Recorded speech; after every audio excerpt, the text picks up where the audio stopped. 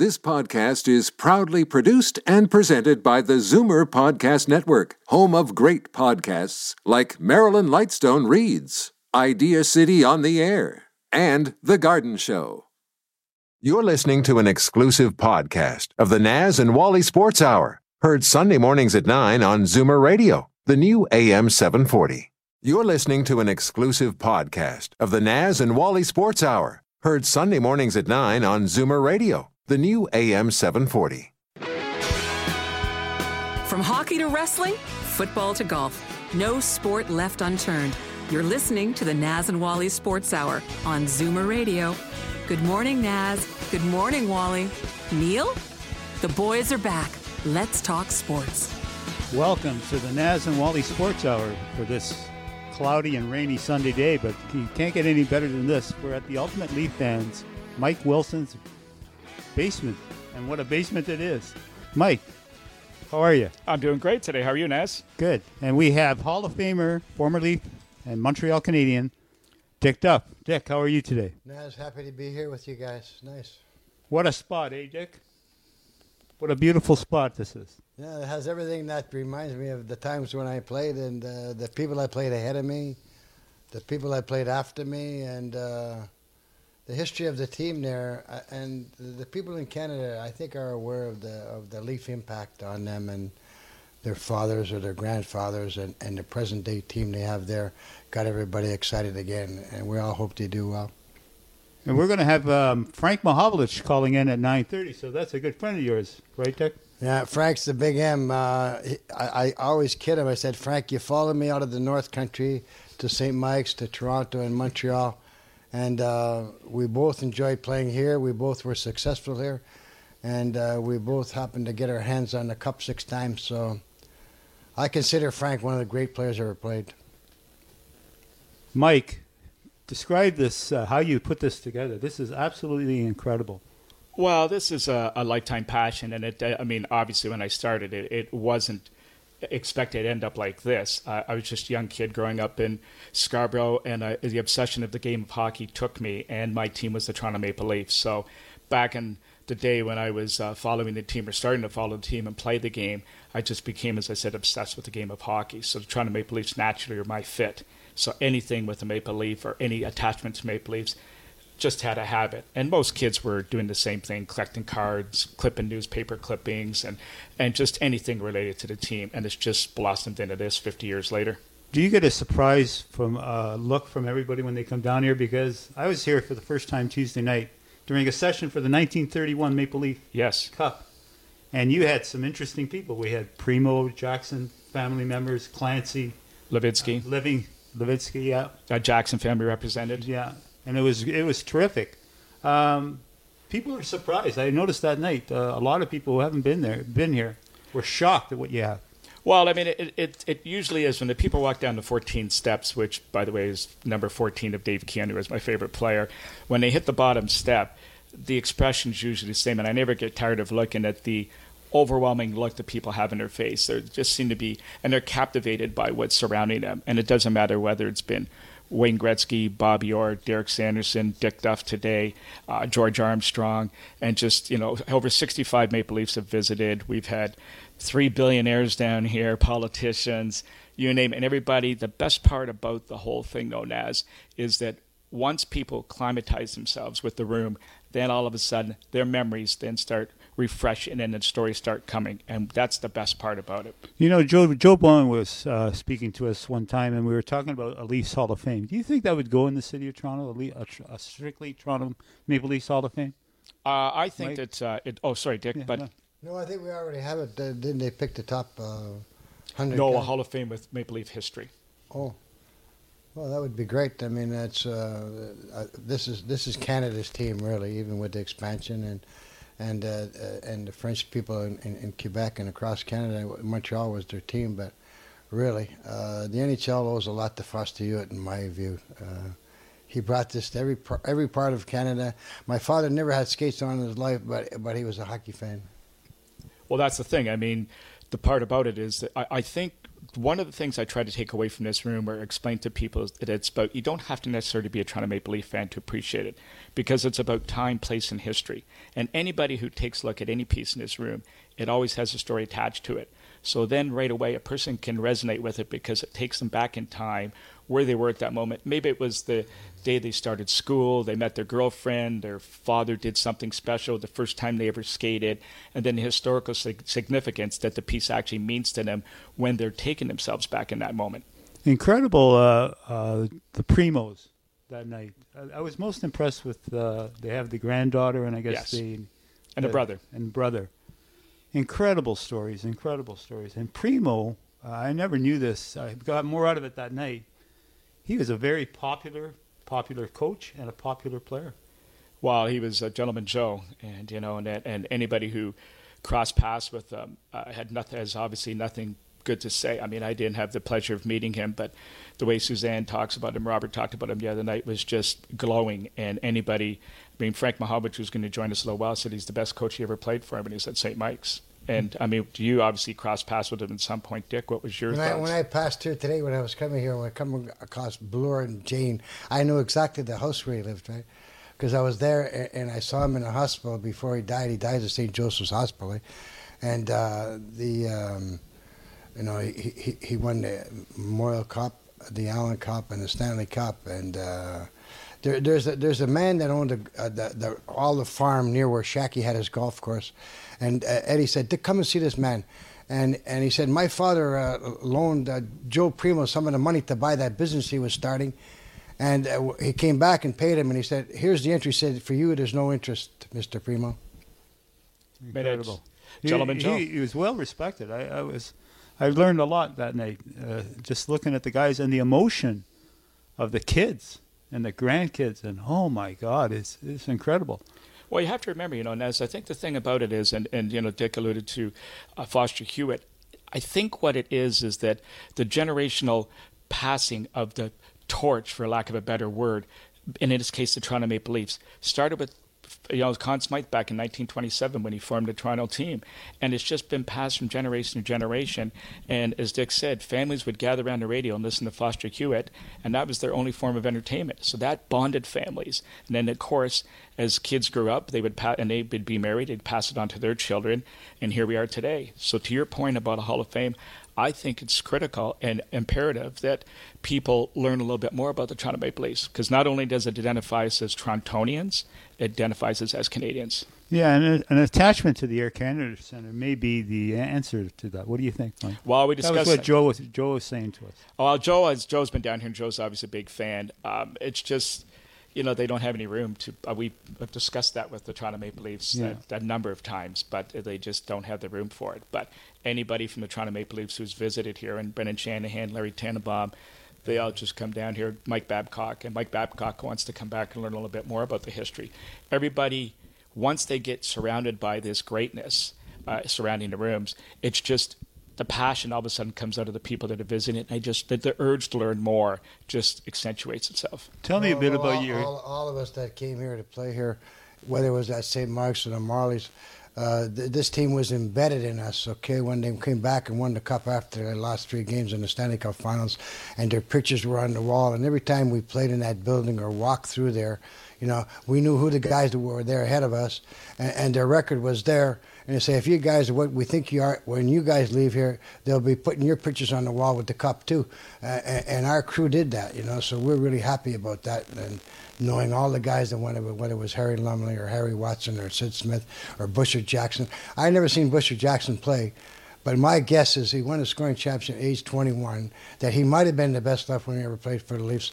And I put Frank real close by there. And then the rest you can pick, Harry Watson, Sid Smith, myself, different guys, So we all have a connection to it, and we always did, and I think it's being maintained. This crew now, I think the young guys that play there understand what playing for the Toronto Maple Leafs was all about, and the guys who played here ahead of them, and it only counts if you can get something done, and it gets the people in Canada and the people in Toronto excited about their team. And I'm kind of hopeful that somewhere down the line, before too long, that they could find a way to win the Cup again. We're going to go to a commercial break, and then when we get back, we're going to talk to Dick Duff about his career and some of the things that went on during the time he played for the Leafs and the Canadians. The Rangers and Kings and Sabres are the teams, right, Dick? Yeah. Have I got them right? Yeah. We'll be right back with Dick Duff. It was a rainy day when Pizzaville brought back the large 5-topping pizza special for just $13.99 for a limited time. I'm whispering because the last time Pizzaville brought back this special, there was pandemonium in the streets, pushing, shoving, biting. So order now and order often, and hopefully you won't have any bite marks when this is over. Call Pizzaville for the large 5-topping pizza special at pound 3636 from your cell phone. There's an old saying, entrepreneurship doesn't build character, it reveals character. Entrepreneurs learn to trust a person by trusting people. The law firm Rigabon Carley understands this. They know all about entrepreneurs because they work for them every day. They've earned their trust. They know that when it comes to meeting the legal and business needs of entrepreneurs, good enough is not enough. Rigabon Carley, the intelligent choice.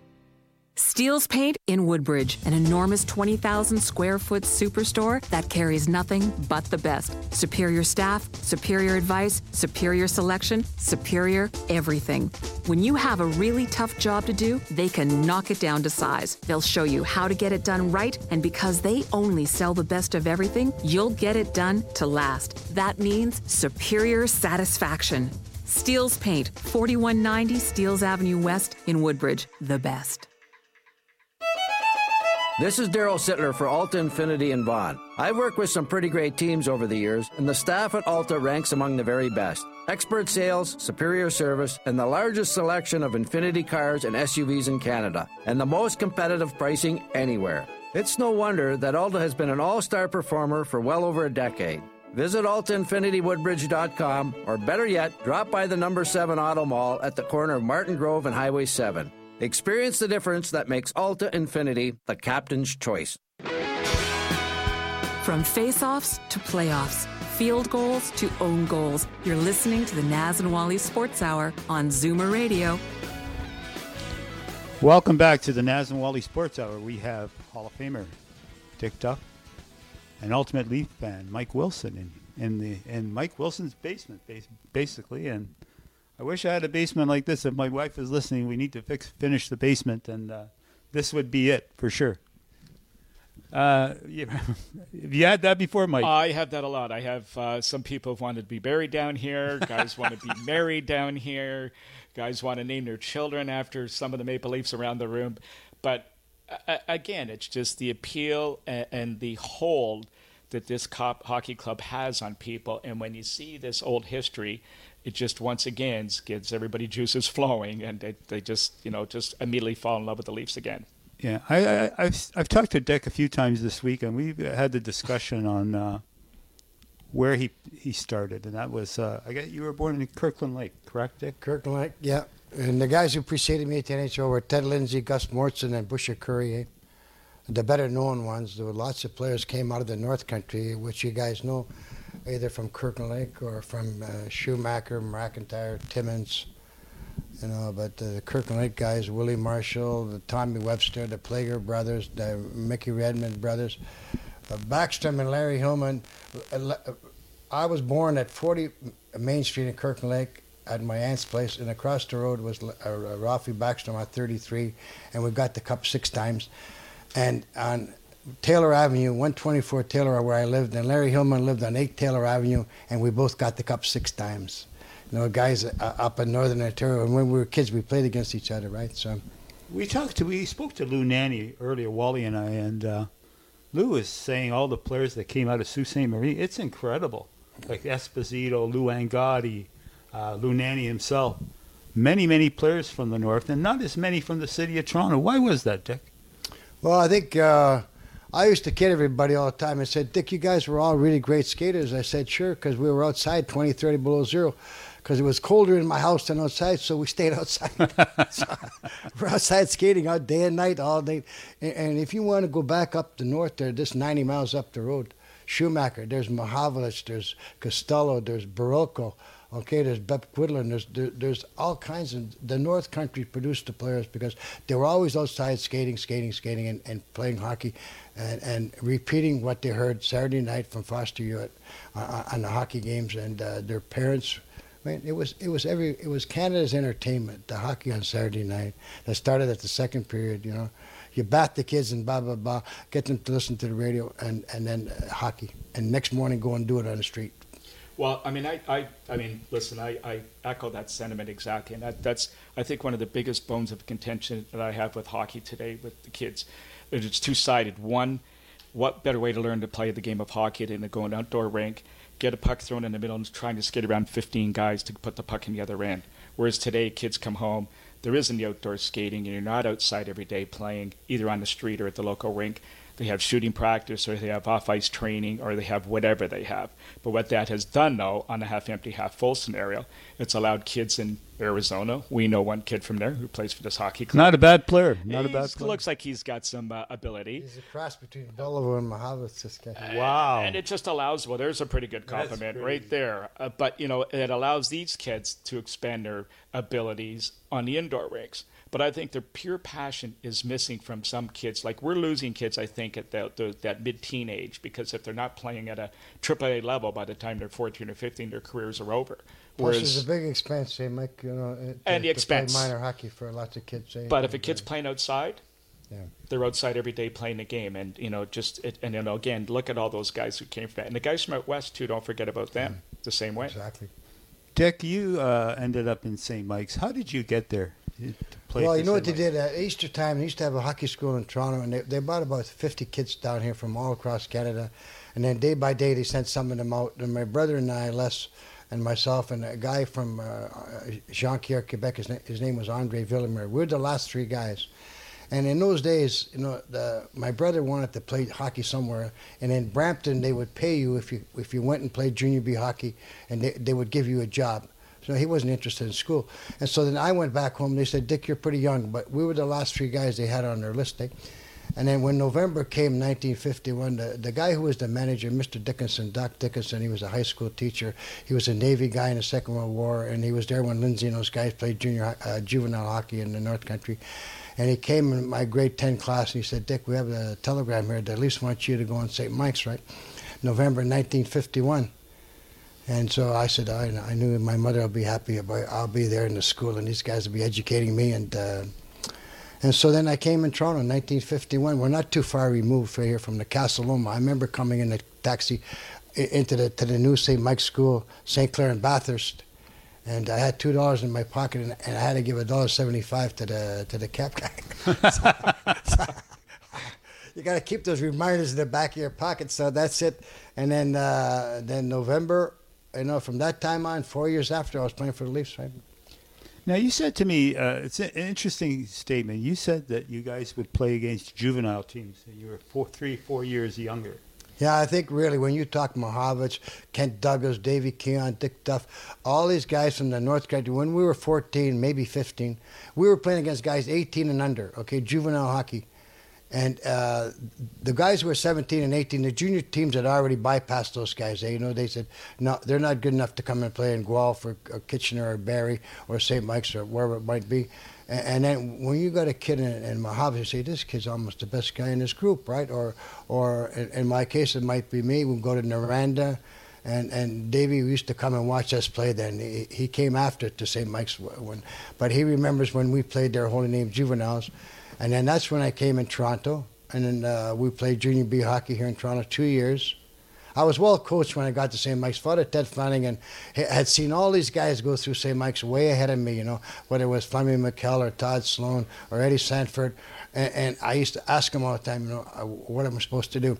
And he was big on winning, and he was big on being competitive. And the one thing that we had, whether it was Frank or me or David, we could skate all day, right? And and we could handle that part of the ice. And I remember the second year I came back, which was very important for me. He said, Dick, you know, you have 3 years left in juniors, and at least would probably like to see you play junior A hockey. But he said, I want you to play one more time with me, and we could win the scoring championship, and maybe we could win the Junior B championship, right? So I ended second in the scoring, and we got beaten in the finals by the Western Dukes. But that was a year where I got a lot of confidence. I got stronger. We're playing against guys 20, right? Yeah. We're playing against guys 20, some cases 21, 19. And then I went to 2 years to the St. Mike's, and when I had 1 year left in the junior hockey, the Leafs wanted me to play for them too. Your first Stanley Cup. Describe that. Well, it was a dream for all of us, and we worked towards that, whoever the guy was. And at the 11-minute mark in the third period in Chicago, I went back to get the puck, and the thing skidded off my stick, and Bobby Hall put it in the net, 1-0 for Chicago. And it took them about 15 minutes to clean the ice. And Big Frank, who you guys are going to talk to, he made a super play after to Bobby Nevin, about a minute after we started the game back, and tied the game.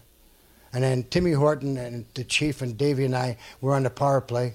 And the Chief took it down in the right side, give it to Timmy Horton, and Timmy passed the puck back to me. I was coming through the middle. I always kidded him. He said, "Timmy, put the puck on my stick when the one that's in front of me. Don't make me turn around. Don't make me turn around and get it." So I turned around and get it and shot it, and there was about 3 guys there and had the thing sitting in the back of the net, right?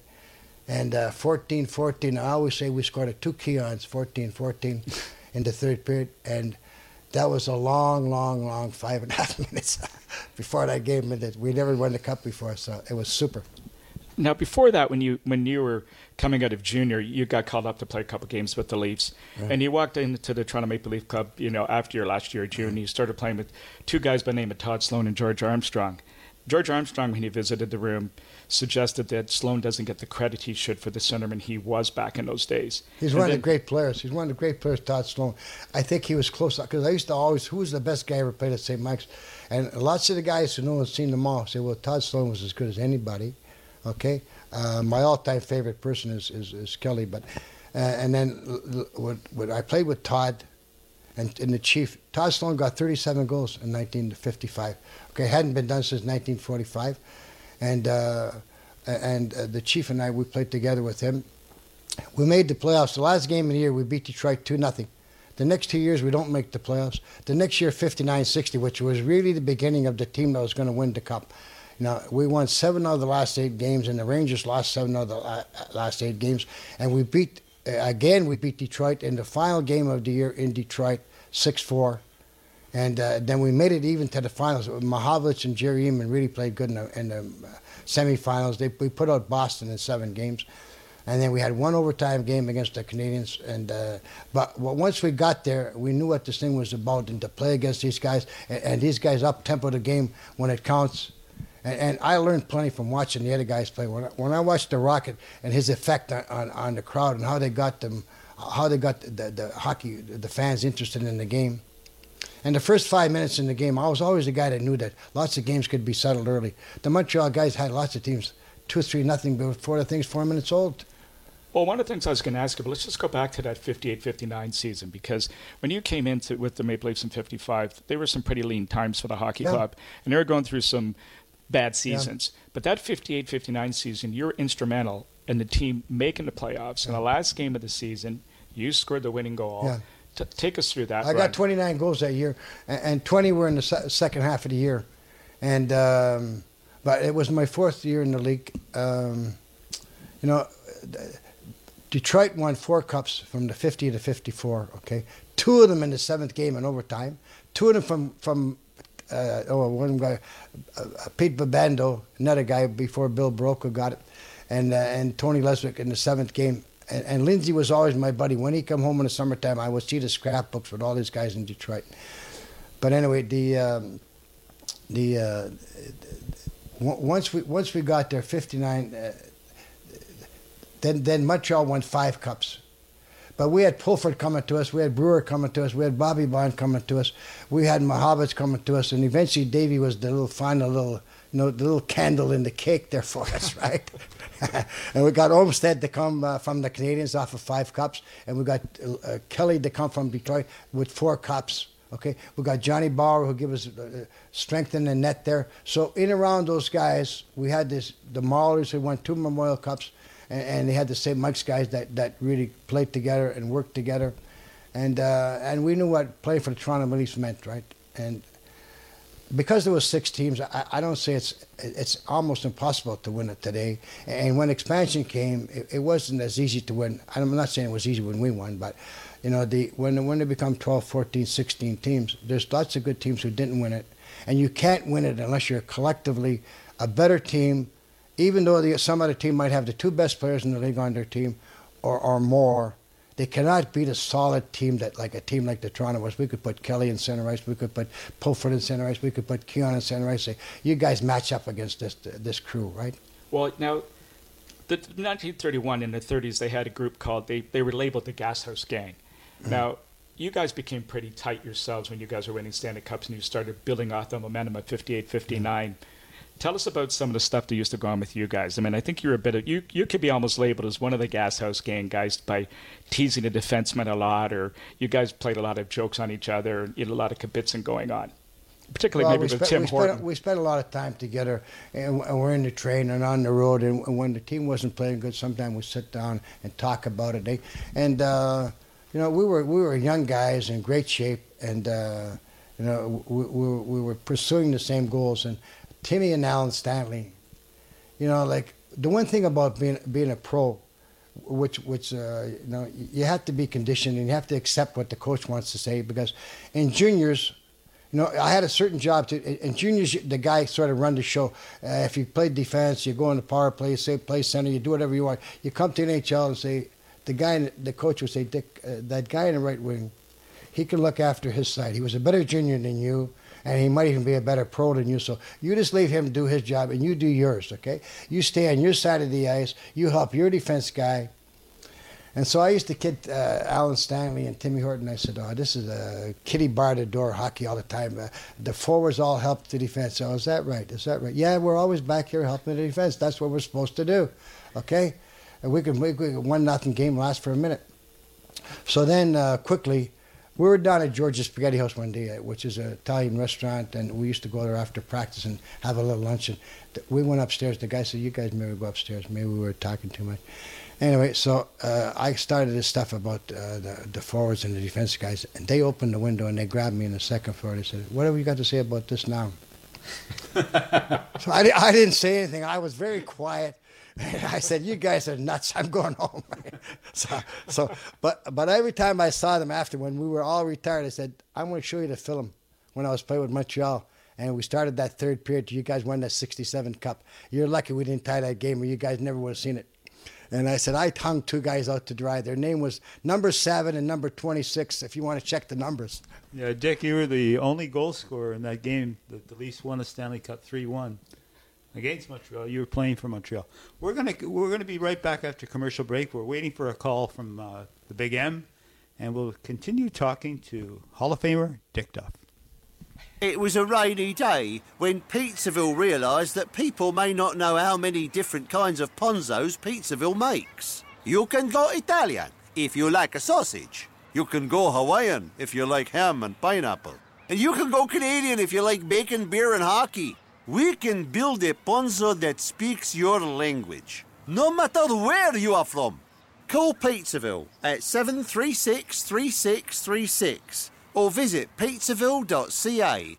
At Titanium Logistics, we believe that choosing the right shipping company comes down to 2 issues: price and cost. Most prices are competitive, will likely save you money too, but the cost of choosing the wrong company to service your cross-border freight to and from the U.S. and Mexico can be extraordinary. If it's not where it should be, when it should be, that bargain price, worthless. Titanium Logistics. On time, on budget. Call 905-266-3014. Ask for Blair Downey. At 20,000 square feet, Steele's Paint in Woodbridge is Canada's largest independent paint store. Big deal, right? Big deal? Yes. The best brands, the best staff, the best advice, the best of everything. From color matching to brand selection, whether you're a pro or a DIYer, we'll look after you from the minute you walk in to the minute you walk in a second time as a completely satisfied customer. Big store, big deal, bigger satisfaction. Simple. Steele's Paint, 4190 Steeles Avenue West in Woodbridge. This is Daryl Sittler for Alta Infinity in Vaughan. I've worked with some pretty great teams over the years, and the staff at Alta ranks among the very best. Expert sales, superior service, and the largest selection of Infinity cars and SUVs in Canada, and the most competitive pricing anywhere. It's no wonder that Alta has been an all-star performer for well over a decade. Visit AltaInfinityWoodbridge.com, or better yet, drop by the number 7 Auto Mall at the corner of Martin Grove and Highway 7. Experience the difference that makes Alta Infinity the captain's choice. You name it, they'll argue about it. No sport left unturned. The boys are back, the Naz and Wally Sports Hour on Zoomer Radio.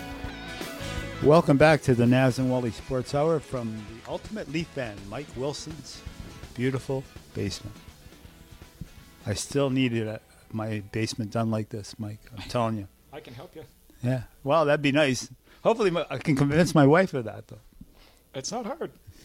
It's hard. You just got to start a little bit at a time. Naz, just throw a piece up, and just, when she turns it back, throw another piece up, and just keep adding before you know it. Maybe we can have the Hall of Fame, the Toronto Hall of Fame in Nobleton, Ontario, where I live. Dick, we get back to your career. We're just waiting on the Big M, and once he does call in, we'll just bring him online. Dick, the biggest goal you ever scored as a Toronto Maple Leaf? Well, I mean, when we won the Cup, it was great. The one thing about when I was a minor hockey kid in Kirkland, like, we won a few championships, but we never won in juniors. Okay, and to win the Cup was the ultimate goal. So I would say that there's a couple of overtime goals. I'll tell you one thing on juniors that I always feel it's important. We talk about St. Joseph's Hospital. And Dr. Melnick and Eugene was here the other day. Father Bauer said, Dick, we've got to go and see this kid at St. Joe's. He tried to jump on a train in London, got his legs taken off, okay? And they're putting the legs now, and we're going to go and visit him, okay? And so we went to see him, and they said, you got to come to the junior game sometime and see us play. He said, yes, I'd like to do that. So anyway, we got him to go to the game, and we played St. Catharines in those days, and Montreal Canadian Juniors played against the Marlboros, in the second game. Well, we tied St. Catharines 4-4, and I got the 4 goals for St. Mike's. And that kid was at that game. And he became a chartered accountant after and lived in the building behind the Maple Leaf Gardens there. And he was originally from the East Coast. And so, but Father Bauer was the guy that said, Dick, we have to go and see this guy. And when he came in Montreal, Father Bauer used to come to Montreal. I said, Dick, how do you like to play for the Canadiens? I said, I love it here. These guys are enthusiastic. Conway comes in the room, he lights the room up, these guys. He said, Dick, enthusiasm is a Greek derivative word, antheos. It means the spirit within. You think those men that came here from Europe that were trained in all the classics and philosophy and history and English? I'll finish this later. Yeah, we just got cued that we have on the line, the number 6 best Leaf player and one of the top 100 NHLers ever, and a Hall of Famer, of course, Frank Mahovlich. Frank, how are you this morning? I'm very well, thank you. We have a friend of yours here during our broadcast here, Dick Duff. Want to say hello to Dick?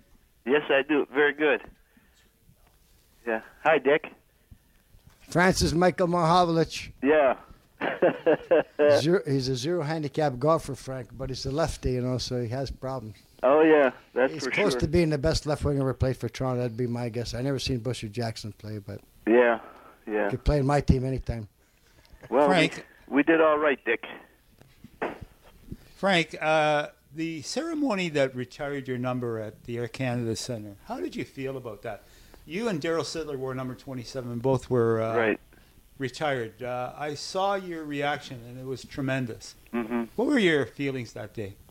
Well, I just thrilled about it.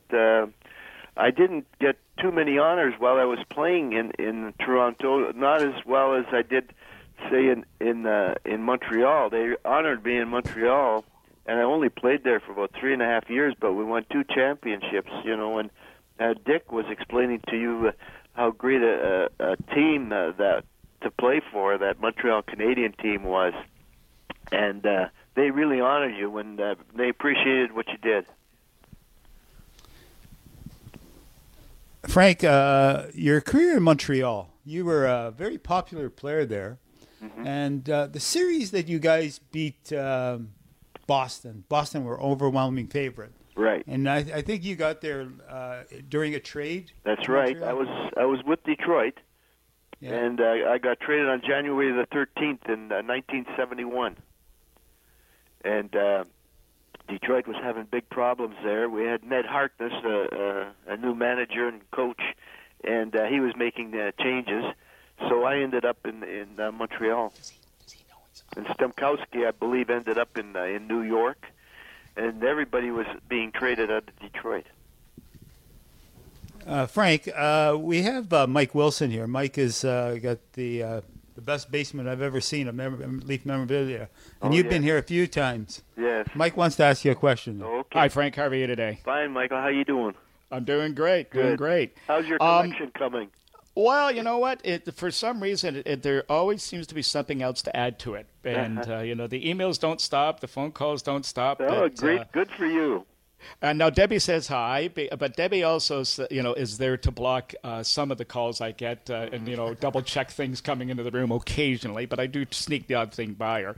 But what I wanted to talk to you about is a couple of things. I got a number of things we could talk to you about. But first off, we mentioned gentleman Joe Primo. Yes. And you played for him at St. Mike's, and you called him the greatest coach you ever played for. Yeah. Well, gentleman Joe, he taught me a lot and how to play and how to make turns and all fundamentals, in hockey. He was a great coach. He coached the 1951 Toronto Maple Leaf Stanley Cup team where Bill Barocco scored that winning goal. And I came to St. Michael's. And Joe was in the cement block business. Never had time to coach, but he would come out to the practices, and he was an assistant to Father Crowley when I was there. And he would sit behind the bench, but Father Crowley would be changing the lines and what have you. But Joe was always around, and I really appreciated that. I think he was quite an addition to our team there when we were at St. Michael's. When you visited here the first time, we had the WHA reunion with the Toronto Toros. Right. And one of the guys in attendance was Gavin Kirk. Yeah. Now, Gavin tells me a funny story. He said that he was sitting beside you throughout the day and leaned over to him quietly and said, Gavin, you're the worst center I ever played with. That's right. So now Gavin sat there for a second stunned because he didn't know what to say. He said, geez, Frank, that's pretty harsh. And he just sat there quietly, then leaned over to him and said, well, I actually played with Beliveau, Kelly, Keon, Delvecchio. You tell me. What was so playing with those guys, particularly Jean Beliveau, you actually played center for the Leafs one night and played against him. Tell us about playing with some of these guys. Yeah. Well, Beliveau covered a lot of territory. He had a long reach, and he was smooth, and he controlled the puck. Once he got it, he set a lot of players up, and he was a great hockey player. Alex Delvecchio, a good skater, and he could set goals, and he scored about 20 goals every year he played, I think. He was a great player. And Red Kelly. Red won 4 Stanley Cups with the Detroit Red Wings as a defenseman. Then he comes over to the Leafs, and he fits in with me at center. And we played together there for 7 years or 8 years, won 4 more Stanley Cups. And he did very well as top centerman. And when I criticized Gavin Kirk, he gave me a pass behind my back. And I said, Gavin, you got to be the worst centerman I ever played with. And then we mentioned Delvecchio, Beliveau, and Red Kelly. He says, geez, 4th on that list. That's not that bad, he said. Now, do you remember your first All-Star game and who you played with in that game? I'm not quite sure. I played about 15 games in a row, yeah. I think it was. 15 your All-Star games in a row, and I can't... I know I played with a lot of great players in that particular time, but I can't remember my first one or well, I didn't mean to stump you, but your line mates in your first All-Star game, if you remember, were Alex Delvecchio and Gordie Howe. Oh yeah. And 9 years later, you end up playing with them full time. Amazing, yeah. Let's talk about that trade back then. In the old days, the Toronto Maple Leafs, if you won the Stanley Cup, you played the All-Stars. And that was an exciting time too. Like we'd often beat the All-Stars as a team. Well, it was a result of that All-Star game, since you've talked about it, that one of the most infamous non-trades almost took place in a bit of a refreshment-induced evening the night before between James Norris and Harold Ballard. Oh, Walk us through that day for you. Yeah, that was quite a statement. And I was having a problem with Punch Imlock, the manager, and signing a contract. And then James Norris came in and said, I'll solve the problem. And he was going to buy me, but they turned it down. And then that same day, your contract problem all got solved and you signed, which was pretty much unheard of in those days, a 4-year contract, coincidentally the same day all the excitement broke. Just to get the listeners' perspective, Frank Mahovlich was sold at the time for $1 million back then. Yeah. That's a lot of money. Well, $1 million at that time is like $1 billion today, I guess. You probably got it too, Frank. I don't know. Now, Frank, you were involved with one of the biggest league trades ever. As a matter of fact, Dick was involved with, both of you guys were involved with 2 big trades. One, you went to New York, Dick, and Frank went to Detroit. Please describe your reaction to being traded to the Detroit Red Wings. Well, for me, going to Detroit at that particular time was a relief, and Detroit wasn't going anywhere. They weren't going to make the playoffs, and I think there were about 16 games left in the season, and my brother was there. Peter was just a young rookie, and he and I thought they were going to build a team around the youth that they had there, but they didn't wait too long. They sold Peter that summer, and a couple other young players they got rid of, and put in a lot of older players. So it was a great move for me to go to Detroit to play with Alex and Gordy, and we had some great seasons there as a line, but we never had. Our defense was lacking. We had Gary Bergman, and he was about our best defenseman. Frank, just now skipping for a little bit, I mean, 6 Stanley Cups obviously is pretty tough to match, but 1972, you got to play in probably the most iconic series of hockey, in today. It changed the game. Okay, the Summit Series is what I'm talking about against the Russians. Yeah. Explain your feelings coming in. Obviously, did you guys have any feel at all through that series? What was happening throughout the world of hockey and the impact it was having? No, when we started, it was like exhibition series. They sold us on an exhibition series against the Russians, and it turned out to be a world experience, and it turned out to be a great series, and we were fortunate enough to win, but the Russians put on a spectacular show. They were prepared, and they played a competitive series. Well, what was your first reaction when you got asked to play in the series? I mean, were you taking it as serious as you might have thought, or were you just thinking this is going to be an exhibition series, and these guys, once we get all our boys going, we'll handle these guys fairly easily? Well, I had a lot of respect myself for the Russians, and when we got to Montreal for that first game, I was surprised that most of the players were too relaxed and they were taking everything for granted. And when we stepped on the ice, we had a 2-0 lead, and all of a sudden the Russians turned it on, and we couldn't catch them. They were all over the map, and they beat us out of the rink. And then we had to come back to Toronto, and we won that second game, and we knew that we were in a battle. Frank, describe playing on a line with John Beliveau and Yvon Cornway. How was that? That was a dream line. I played with Beliveau, and I got an assist on his 500th goal when I got to Montreal. That particular season was his last year, and everything clicked. We seemed to understand each other, and we went on to beat the Boston Bruins, of course, for the Stanley Cup, and the Chicago Blackhawks, and it was just wonderful playing with Yvon, and I think he scored 40 goals every year I played with him while I was in Montreal. And, of course, playing with your brother, how did that that obviously must have been a pretty special moment for you as well. Pete and I were killing penalties. We were doing a lot, and, we were in the Stanley Cup playoff, and he got 20 points, and I had 27 the year that we won in 71. And he and I killed penalties. We dominated. Once we got a hold of that puck, we hung on to it, and I think we scored 3 or 4 goals shorthanded. Well, I don't think Peter scored a better goal than the shorthanded goal against the Russians in Game 2 at Maple Leaf Gardens. Yep. That's one of the highlight reels of all time. It is, yeah.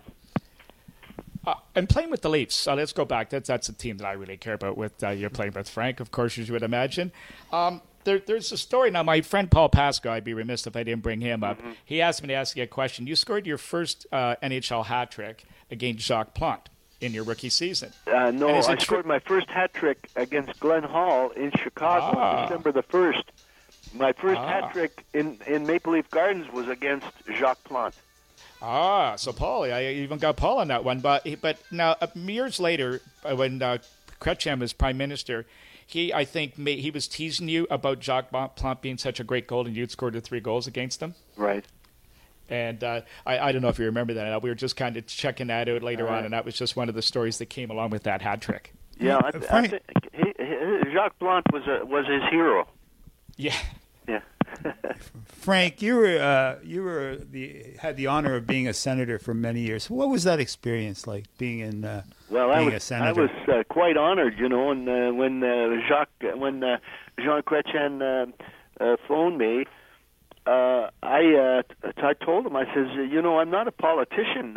He says, oh, you'll do fine. You'll just do fine. And as it turned out, he was right. I enjoyed it immensely, and working on different committees, traveling and representing Canada throughout the world. It was a great experience. Frank, you'll be at a card show on Saturday, correct? That's on right. 27th. Yeah. You're going to be at Frozen Pond? On Saturday, the Saturday. 27th. And do you know what time that is? And I know it's on 10 Buttermill, which is in the city of Vaughan. Yeah. And if you need, check their website, www.frozenpond.ca, and you'll have the notice of Frank Mahovlich being there to sign. And fans, please come out and honor Frank. Thank you very much. I appreciate that. Now, we did mention Gavin Kirk, so I think it's only fair that we go to the WHA. Yeah. Tell us about the experience of moving from the NHL and moving into that league. I mean, maybe your expectations and what really developed playing in the league. Well, it was a real change. The expansion was occurring, and the Toronto Tours, I got an excellent offer. I was near the end of my career, and I was looking for advice, and some of my advisors said that you've got to take this contract that they offered me, and I did, and it was a great move. I had great experiences, players like Gavin Kirk and Tom the Bomb Simpson, and we had a lot of great players. Nenemansky came from Czechoslovakia at the time, and I got to know a lot of different players, and we never had the greatest team, but we had good experiences. We had a lot of fun, and I enjoyed it very much. Frank, we have to wrap this up, but thanks very much for coming on the air with us, and we really appreciate it. We really do. Thank you. I hope we can do it again. Thanks, Frank. Okay, bye. Bye-bye. That was Frank Mahovlich, the Big M. Can't get any better than that, can you? No. Well, we got Dick beside us here. Yeah, that's right. True. That's true. No, I saw that. Busher Jackson I never seen play, but Frank and him were probably the two best guys, left wingers in Toronto. And he doesn't understand that I trained Bilbo and Conway before he got there. So. Well, Dick, here's a question. We also won a cup a few times. Dick, here's a question for you. Maybe you He only won it twice there. I got it 4 times. Well, here's one for you. What was the train in '67? Let's go back to that. Now you scored the only goal. What was the train ride like, and going back to Montreal from Toronto after losing? We had we'd won the cup twice before '67, and my own recollections. I mean, I would like to win 3 in a row because I left Toronto when we won 2, and then he won again. And I was glad. I wasn't glad, but I'm glad that Andy Bathgate was one of the great players, and he had a chance to play here, and he had a chance to win the Stanley Cup. That was great because he was a Hart Trophy winner, player in the NHL when he played there. But no, we went back. I mean, we were disappointed because Toronto was the fourth place team that squeezed in, although they put Chicago was first that year, and we beat these guys. We might not have been totally ready because we beat them 6-2 in the first game in Montreal, and they came back and they had Stemkowski and Papa and these guys. They all played good. Larry Hillman played good, Pronovo played good. So, and when a team has won before, they're tough to track down again, So, but we came back and won it 2 years after again, So anytime you can win, Frank went there after I was just leaving in Montreal, and they did it again, right? So they treated Frank really great, and he liked it in Montreal. And I think Frank could have been treated better. Not that the fans certainly treated him well, but because the building was always full, they never had to sort of over-promote their players. But Montreal showed a respect, or Sam Pollock did, or Mr. Selke did, for the guys who played there and what their contributions were to hockey and for the Montreal Canadiens. Right? That trade, I remember that trade. It was Don McKinney and Andy Bathgate to Toronto. And Bobby Nevin and I went. Bobby Nevin, Arnie Brown, Rod Sealing, and Bill Collins, right? Yeah. So Bobby Nevin played 9 years with the Rangers and was the captain, and he fitted in good with Frank and Red when he played here because Bobby could always hold the defense guys up, and he was good with the puck. To me, that trade set the Leafs back a couple of years. I know they won the Cup, but it did send it back because Rod Sealing had a really big-time career in Toronto and all over the place, really. But that took them back a few years. But Naz, what it did really is when I look back, it started to break down what was the structure, like the Canadiens, where the guys that come to the team come through our system. Okay, Mahavich goes, Carl Brewer left at age 25, Dick Duff and Bobby Nevin are gone. I say, what is this? You guys made this an expansion team. Okay, this city deserves more than that. You guys, you got the guys who went out of here like Frank. You just heard him talk there. He's a super player, and so that was the breaking up of the nucleus, and I think it affected Kieran and those guys too because they seen the guys who sort of came out through the system, and they were disposed of kind of quickly. Well, I think what it shows is nobody was safe. Everybody was vulnerable and exposed to possibly being traded. Yeah. I mean, your reaction at the time, how did you find out about the trade while we're on it? And I think it was a pretty dark period for you during that time, wasn't it? Well, I wasn't playing well, so I mean, I can understand, but they could have said, hey, sometimes when a guy is playing and he's a valuable asset, you got to go and say, hey, we got to get things corrected. We got to get playing better. Okay, that's just the way it's going to have to be.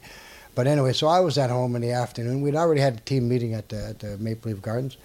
And King Clancy phoned me and said, Dick, you got traded today. And when you come to the rink tonight, go in the dressing room. And to the Rangers. And he said, there's another player involved. I said, well, who is it? He said, no, I can't tell you because I haven't phoned him yet. So I guessed and I phoned. I said, Bobby, let me know if these guys phone you, right? And so anyway, I went down there and I still played because, we were still obligated to play in the league. We obligated to our contract, okay? And I talked to a former player after that was retired and was a wealthy guy. He said, Dick, you should went there and say, look, you guys give me $25,000. This deal's off, okay? I'm not going anywhere. But anyway, I went to the Rangers, and it was a new experience, and like everything else in life is. And then I had the good fortune to happen to go to the Canadiens because Joe Trombley was getting sick with chronic asthmatic, and I think Sammy was looking around and said, I think this guy can play better. He's playing there. And they bring me to the Canadiens. It was like a reborn. We talked about an interesting trivia question, and you knew the answer. You were traded to the Los Angeles Kings. I think it was in 1970. Yeah. You were traded for Dennis Hextall, and Montreal ended up getting a second-round pick in that draft. Yeah. And you knew that it was Larry Robinson they ended up getting for you. Well, Sam made a lot of good trades, and so, I mean, I would have liked to stay with Montreal, and I told him really, I said, look, I was getting near the end, and I almost had enough, really. And I said, send me back to Toronto, and I'll play really good there, I'll finish my career, I'll play with those guys. And he said, no, we're not sending you to any contending team, Dick, no, we're not going to do it, no. And I said, well, I said, the expansion, the LA guys, they're dead last in the expansion division. He said, well, Dick, we can't do anything else other than that, right? So, Anyway, to tell you the truth, I was there. I went back to play because I was trying to recoup some money that I lost in the stock market. But anyway, everything worked out super. So I'm quite happy for everything that took place, really. Well, now, you got traded from Toronto to New York. You ended up getting traded, go back to LA. You end up in Buffalo with Punch again. And then the third time, you crossed paths once again. You were coaching the Maple Leafs for a while. You coached 2 games, I understand. Yeah, well, because Floyd Smith had been in an accident, Joe Crozier was there. I would have liked to play in the American Hockey League. And the thing that happened in my case is that Imlach was a tough coach. It didn't matter because we were used to that kind of stuff, but the new guys weren't. And so I came there to be an assistant with Floyd Smith, and Joe Crozier coached after. And then Imlach went to war with those players, right? All those players. So you don't want to be a coach when the boss is giving these guys a rundown. And anyway, it all worked out good. I've been treated well by Toronto, and I'm happy for my experiences and the people I've met, and I've enjoyed doing this program with you guys today. Thanks very much, Dick, for coming in. Mike, thanks for hosting us. This was absolutely tremendous. Tremendous. So hopefully we can do it again.